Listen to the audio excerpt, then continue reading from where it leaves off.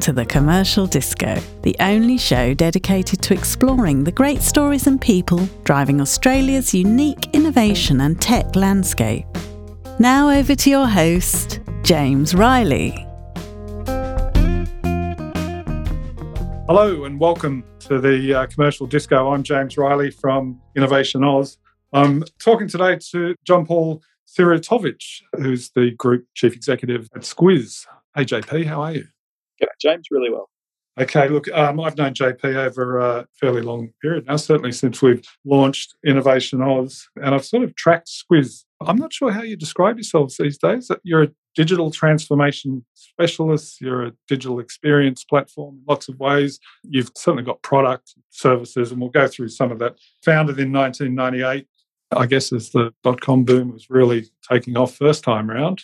And you started in CMS, so Content Management Systems, in 1998. And it's really hard to remember what 1998 even looked like. Yeah, it was very different back then. So I think people were starting to use the web to communicate with each other. But the websites back then were pretty simple, very basic pages. And I don't know if you remember those horrible animated GIFs that would move around. But the issue that we found at the time, and the opportunity that I think really founded the principle of the organisation, was that as people were creating this online content, they were reliant on other people doing the work for them. And we saw an opportunity to say, if we could give organisations tools to let them update their own websites and manage this new medium to communicate with people themselves, then that was something that we would want to do and create a lot of value. And that created a content management system, a tool that let people update their own websites. Okay, and you've expanded on that theme over the years with lots of different products and services, one of which, Funnelback, is a search-based product that originally, if I remember rightly, came out of the CSIRO. Yeah, that's right. Yeah, so Funnelback exactly is that. It is a search tool, does a few other things than just search. It's technology that was developed by the CSIRO, and we acquired that technology along with the team, which was really important. They had some really world-class expertise, and added that to the offering. So obviously, if you think back to 1998, the sort of websites that were built, they were small. These days, the sorts of things you build digitally, substantially more sophisticated. If you build something for a large organisation, big government department or a university or someone like that, there's a lot of content. And making it easy to discover meaningful content, search is an important part of that. But as I said a second ago, it drives a whole range of other things, which, depending on how this conversation goes, we might explore that. Yeah, look, I definitely want to circle back to the Funnelback experience just because, search is so fundamental, but also because of the collaboration with CSIRO and then ultimately the acquisition. It's kind of the great white whale of industry policy success. Look, before I do though, why don't just very basically, how's business? What happened to you in 2020 and what's the trajectory look like now? Yeah, so overall business is good, right? But it's not easy, I think, is the other way to add to it. And part of the reason why it's not easy is because 2020 was so disruptive. There was so much change that occurred. I think we didn't make life much easier for ourselves either, because we decided to make a substantial change in terms of the structure of the business to help us be able to grow faster in the US. So not only did we have COVID, which makes traveling around between offices and communicating a lot harder, we're obviously trying to really change the way we operate to facilitate the way we'd grow. And part of that change, which sort of kicked off just before 2020 hit, is for the first time in Squiz's evolution, we actually brought on a new partner. So we're an Australian company, Australian grown, and we've managed to build that organisation just really by self-investment and growth. But we decided it was time for a step change and brought on an investor into the business. And that sort of kicked off some of the change that we wanted. Okay, and look, just to tick it off, I think you've got 13 offices. You were saying you're in all state capitals in Australia and Canberra. You're also in New Zealand and Poland. You've got offices in London, Edinburgh, New York, Seattle. Correct, you got it. Okay, so, was that an expansion based on, I know you've had representative offices all over the place for a while. Sorry, I should mention 400 employees or thereabouts right now also. So was there an expansion that followed that investment, or is that the expansion goals were slightly stymied by the disruption of 2020? Right, so that investment that we're talking about, those offices existed before we brought on this additional partner. Most of our effort has been focused on product development lately. We've added more capability to our core product offering. So I might go back to the way you position Squiz at the beginning. You were saying your digital experience, your product, where does it actually fit? So Squiz as an organisation helps organisation build digital experiences. We help them build those digital experiences, and more importantly, we help them build digital services. So we help organisations serve their customers through the digital channel using a toolset we create. So it's software we build here in Australia, which we call a digital experience platform. We also have a range of professional services to help with the implementation of that software. So sometimes people will choose to do that work themselves or use another organisation to do the implementation. But one of the things that distinguishes Squiz is our capability to support people in the rollout so they get a complete offering, a complete solution. Okay, look, just before we leave that kind of organisational, structural conversation, managing the business from Australia in a time when you can't jump on a plane, what's that look like? And the management of, correct me if I'm wrong, I think the management of Squiz has been slightly devolved anyway. So what does it look like now?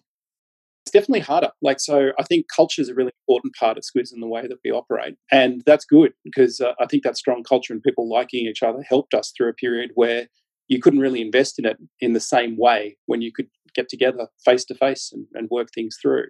Communication in some ways improved in the short term.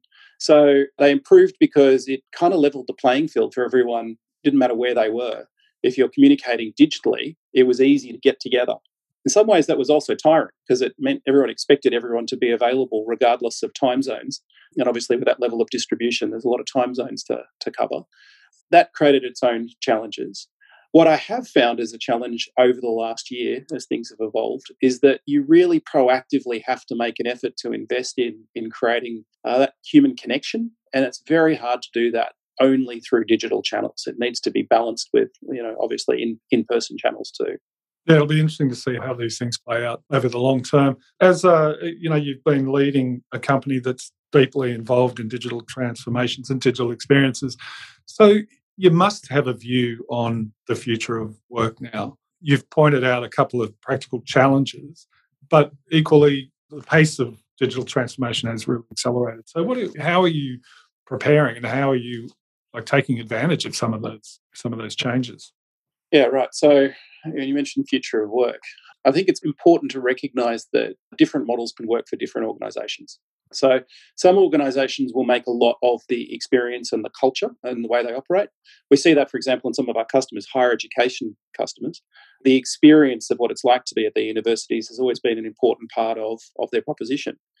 And they have to try to work out, how do you reinvent that, or do you just wait it out before that occurs?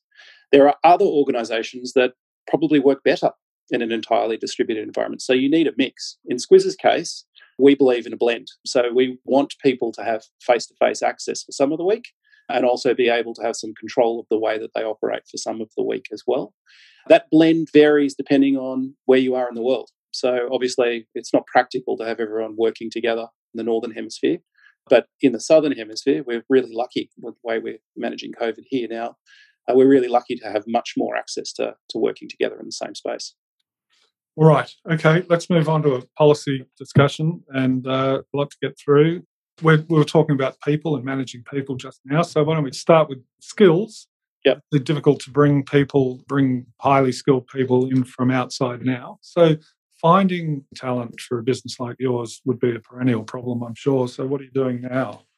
So it is, right? So finding talent has always been a problem, as you rightly point out, and it's harder.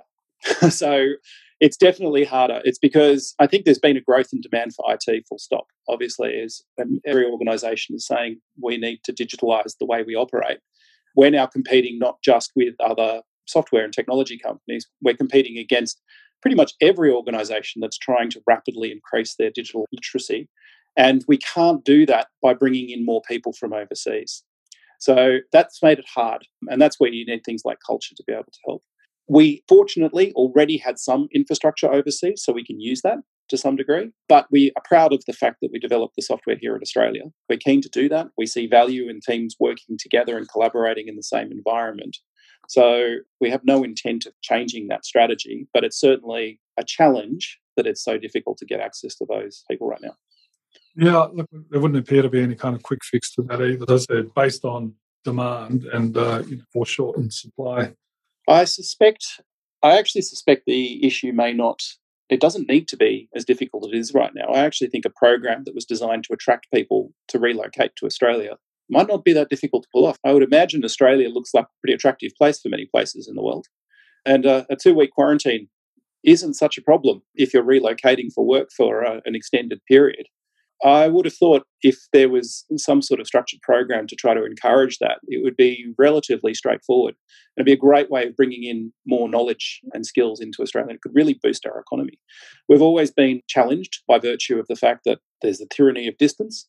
IT seems like a great way of being able to trade overseas. We've seen a lot of success in the Australian market before. I can't think of a better time to try to stimulate this and boost it right now. And yeah, if there was any way that the government was interested in trying to make that happen, I think it would be a tremendously positive thing. Yeah, I think there's been a few, particularly in the tech sector, that have been talking about that. The massive political issue is obviously there's a lot of Australians overseas who haven't managed to get themselves back, and that will start to ease as a political problem as more and more people get a vaccine and open up a little bit, I guess.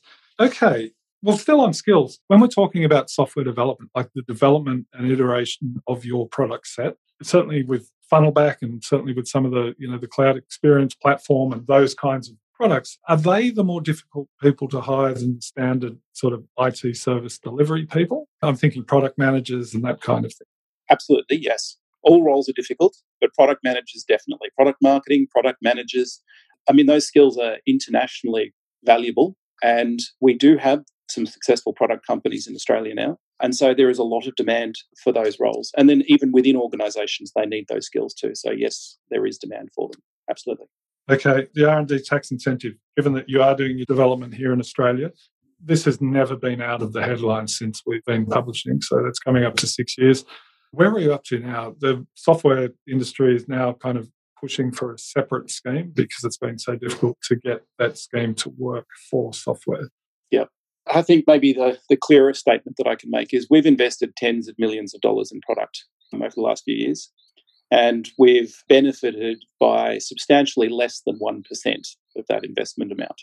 So when it comes to considering how the R&D tax incentive is going to impact on product investment strategy and decisions, it's really not a meaningful consideration. We can't rely on it when the level of impact is so small. So you're saying you don't spend a lot of time on it, or you don't spend a lot of time worrying about it? You just get on with the investment? If there was a stronger incentive, we would love it. But it's because it's such a small proportion of impact, it's just not worth our time making any decisions differently from an investment point of view. I think we might take a bit more risk, might be able to go a little bit faster if there was more incentive to do that. And then I think it would also help from one other aspect too, which is there are a lot of reasons why it doesn't make sense to develop software in Australia. So we do it here because we're proud of it and we've established ourselves and had the infrastructure to do it. But there are a lot of things that work against us. For example, just the general taxation environment and a whole range of other aspects of distance, access to talent, all these other things can make it challenging. So anything that could work to make it more attractive to stay here and remain headquartered here, I think is a great thing. I'm not pushing for lower tax rates or anything else like that specifically. I'm saying we need to look at the offering holistically to say, what can we do to ensure that that talent, that capability, that sovereign capability stays here and is developed here? And there's lots of ways you could do it. So R&D tax incentive is one, but even procurement policy could be an example of something else that could make a difference. If there was something that encouraged procurement of locally developed software, that would make a big difference. Yeah, look, I was just going to move on to procurement, so let's dive in there. I think today Gartner put out its annual government IT spending numbers in Australia. Governments will spend more than $13 billion on IT software and services. So that's a giant amount of money that could potentially, as you say, be used as some kind of a lever to further industrial policy. Just as a blanket statement, how does the government, let's look at the federal government now and, feel free to expand out on that, but how do they perform in that regard as a local supplier of locally developed technology? So we do some work with government at all levels nationally. We obviously do participate in that market.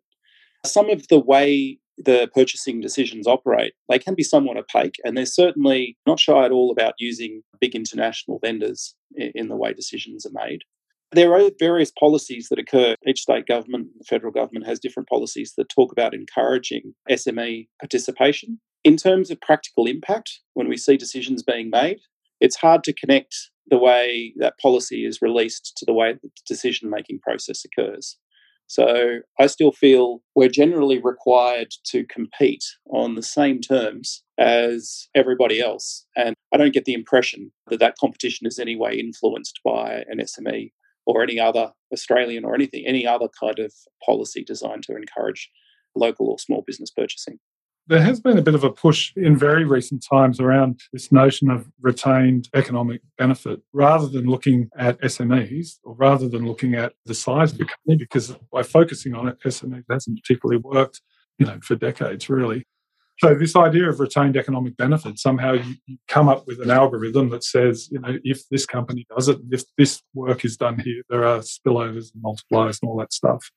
I love that idea. I'd like to see how that's implemented in procurement. I just haven't seen it yet. So when we complete tenders and that sort of work, it's not clear what sort of criteria is being used that would work in that way to ensure that's part of the decision-making process. Maybe it's because it's relatively new. Oh, look, this is literally some other Australian companies I've been talking to trying to work through industry associations to get that philosophical thinking up. I don't know how much headway they've had inside government, but we shall see in the coming months, I suppose.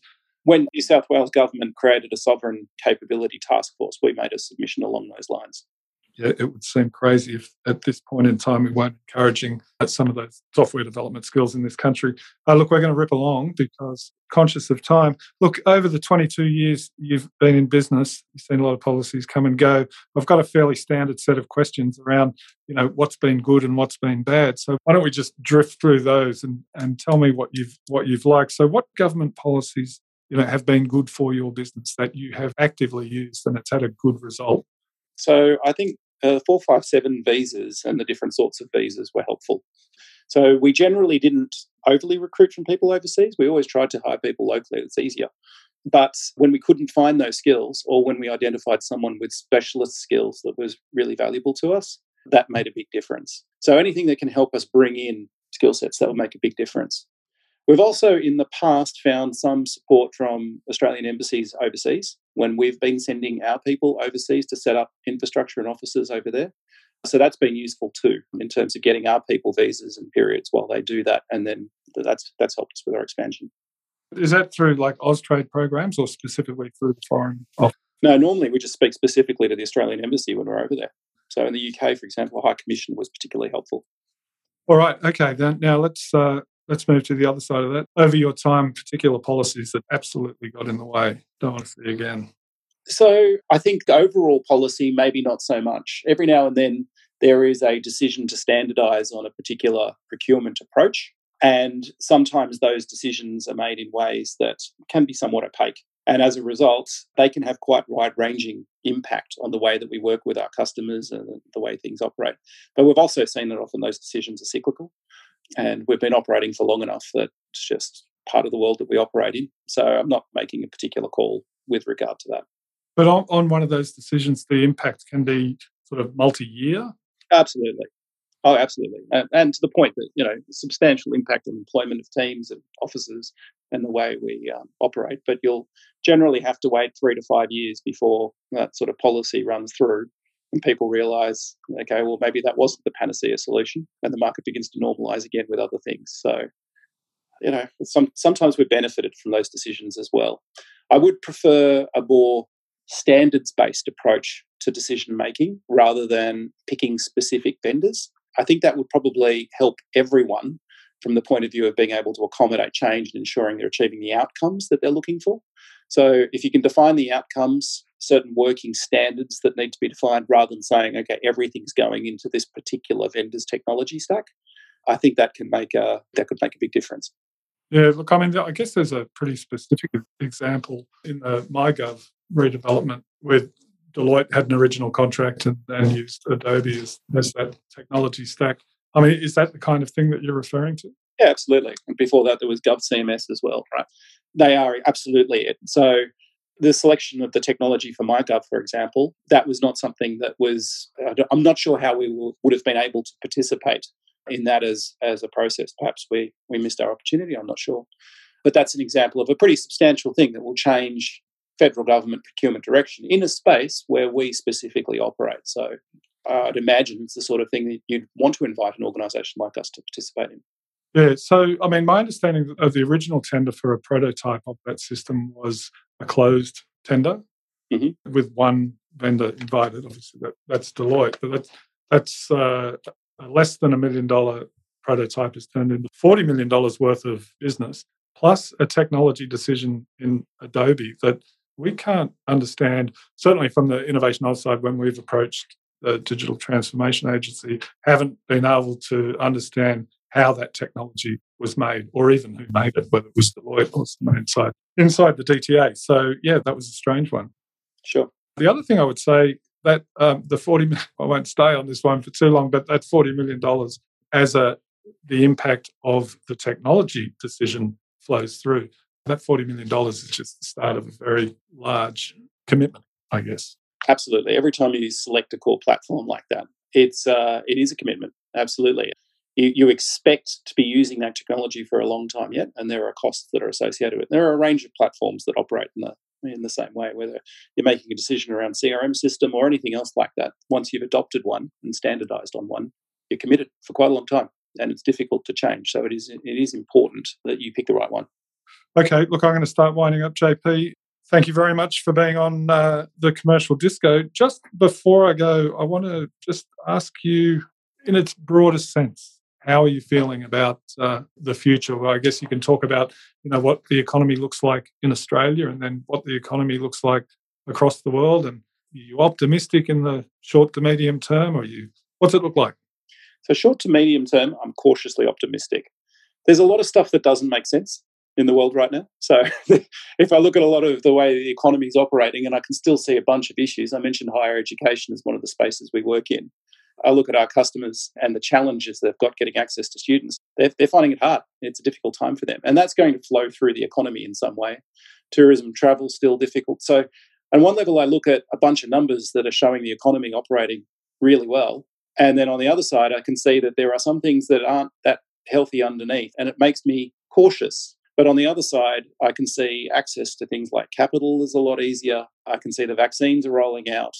Businesses have adapted and are using technology to operate. So there is a path forward in that way. And so in our space, specifically the technology space, I think there are a lot of opportunities. So while I can see concerns on both, I can see negatives. I think at the moment, for me, in the short to medium term, the positives are outweighing things. So I'm cautiously optimistic. All right, John-Paul Siriotovich, thank you for being on our Commercial Disco today. Terrific. Thanks, James. Good on you.